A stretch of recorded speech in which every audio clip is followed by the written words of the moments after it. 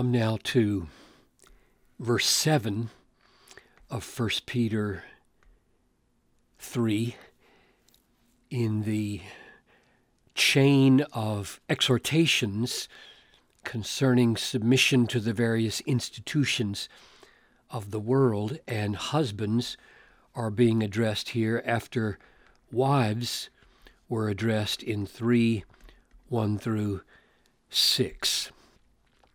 So, Father, as men and women attend to these instructions, grant that we would learn and that we would be transformed by the expectations that you have expressed through your word for what it means to be a husband.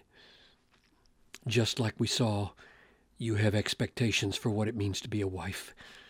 I know I personally, Lord, want so much to be conformed to your will for the good of my wife.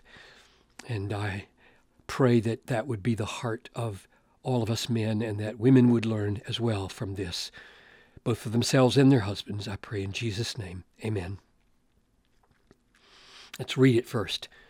Likewise, and we'll come back to what that's referring to, husbands, live with your wives in an understanding way, showing honor to the woman as the weaker vessel, since they are heirs with you of the grace of life, so that your prayers may not be hindered. So there's a lot here, and we'll be on this for 2 or 3 lab sessions.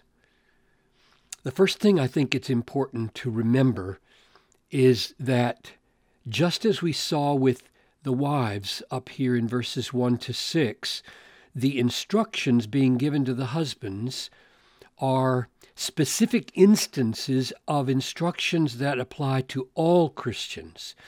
And you can see this in a couple of ways. The first instruction is to honor. And if you've been reading along, you'll remember that just maybe a few verses earlier, in 2:17, it said, honor everyone, and particularly honor the emperor. So honor everyone is an overarching command to all Christians, which now finds a particular application to the way husbands should honor their wives. So the point of drawing that out is that every Christian can read this and, yes, understand first some particulars about the way husbands should treat their wives, but they also learn about their own behavior in their various relationships. Another way to recall this fact that this is all a particularization of a general statement is to remember that back in chapter 2, verse 11, it says, I urge you, and this is all Christians, as sojourners and exiles, to abstain from the passions of the flesh which wage war against the soul. So that's something for all of us, which means that when we come here to chapter 3, verse 7, and husbands are addressed, they are addressed as exiles and sojourners, which means that we don't belong to this world primarily. We belong to heaven, and from our citizenship in heaven, we are sent into a particular relationship now. It happens to be husbands and wives this time, and our living in this world is going to be dominated by our concern with the expectations of the Lord that we have in another kingdom. Not with the way the world views marriage, but with the way God views marriage. And we're going to see that now as we take up this word likewise. Likewise. What is this referring to? If you go back to 2:13, where this section started, remember it started with, be subject for the Lord's sake to every human institution. And then he started to give particulars. Government, citizen emperor, starting in 218. Occupation, slave master, starting in 3:1. Marriage, husband wife, starting in 3:1, with husbands in 3:7. And the reason I point this out is because the likewise, where it says here, likewise husbands, along with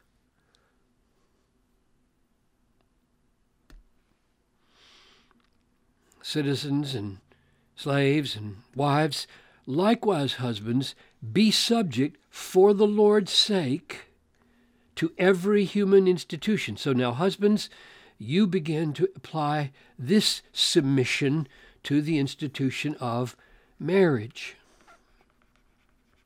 And you do it in the way that is particular to your role in that institution.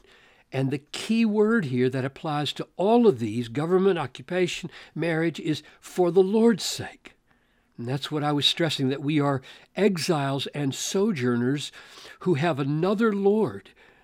The political and institutional rulers of this world are not our primary Lord. It's for the Lord's sake that we are now sent back into the institutions of the world, like marriage. Likewise, you too now, as exiles and sojourners for the Lord's sake, take up your responsibilities in this institution of marriage. Husbands, live with your wives in an understanding way, literally according to knowledge. That's a little awkward in English, so translated in understanding way.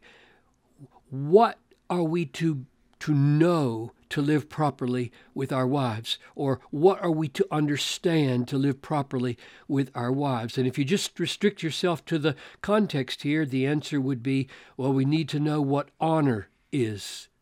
We need to know what woman is. What's the nature of woman? We need to know what weaker is, what vessel is, what it means that they are heirs with us, what it means that there is grace and life coming to them and to us. What does prayer have to do with all of this? How can prayers be hindered? That's a lot of knowing that we need to have. And of course, we need to know her. That is, how to honor her in particular, and in what sense is she, this particular woman, weaker? In what sense is she, a particular woman, a vessel? What particularity does she bring to the fact that we are heirs together, and particulars of grace and so on? In other words, there's a particular woman in this relationship, not just woman in general, and we need to study our wives because they're all very different. And there's one last thing it would be helpful perhaps to draw attention to when we think of living according to knowledge. Back in chapter 1, verses 14 and 15, we read this: "As obedient children, do not be conformed to the passions of your former ignorance." Now there's the opposite of knowledge, right? So formerly, before we were converted and gained knowledge of Christ and his way of salvation and his person and his action in history and all about his work on the cross and the resurrection and today governing the world. Before we were ignorant of that, and now we have knowledge of that, and all of that knowledge should be brought to bear on our marriages. Live according to this new knowledge that you have. And a particular of that is seen in 1 Thessalonians 4 and 5. Each one of you should know how to control his own body in holiness and honor, not in the passion of lust, like the Gentiles who do not know God. So knowing God affects your passions and how you live in honor with your wives. So the first thing we've seen is that likewise husbands are adapting to this institution of the world called marriage for the Lord's sake, and we are going to live with her in an understanding way that is according to knowledge of all these things, and particularly knowledge of God that is different from what our former lives were. So that's what we take up next time. What is it to know all of those things?